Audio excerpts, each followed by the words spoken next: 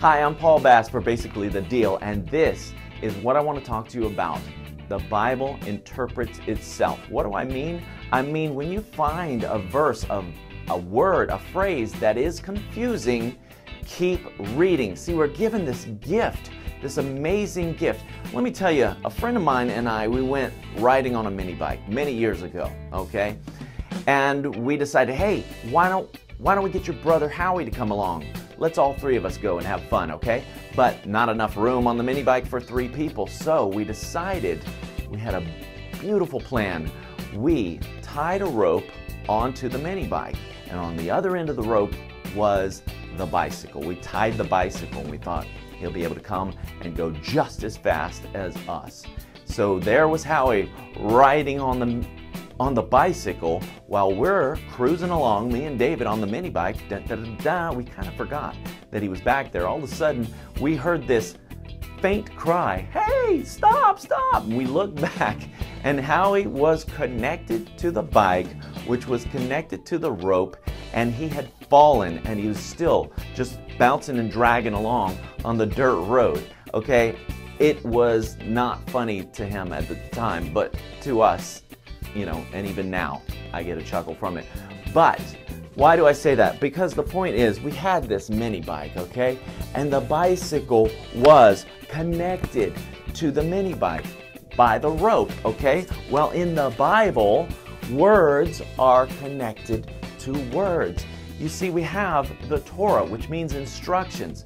Okay, so the Torah is there, given to the children of Israel, how to walk out this life in God. And then we have the history, the books of history, which show whether or not they did walk it out, and in many cases, unfortunately, they didn't.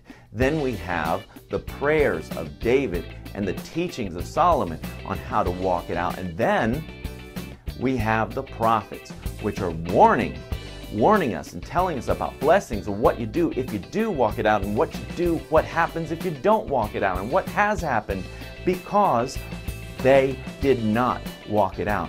But something amazing happened. The very, very creator of the universe came down in flesh and became one of us, okay?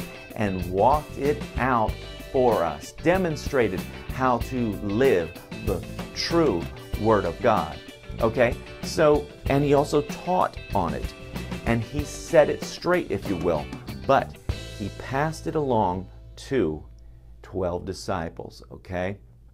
And as he passed it on to his disciples, they took that same word and passed it along, and finally, it's to us, okay? So we have those writings that they wrote as they lived it out. But that's not all, as they say. He also promised us that we're not going to be alone, that we will have a helper, a paraclete, one who walks beside us as we walk out His Word, His instructions, okay? So, the Word of God from 1:1 to 22:21, from Genesis to Revelation, it's tied together. You see something confusing, you see something interesting, hey, it's going to be tied to other things. Keep reading, keep reading, keep reading.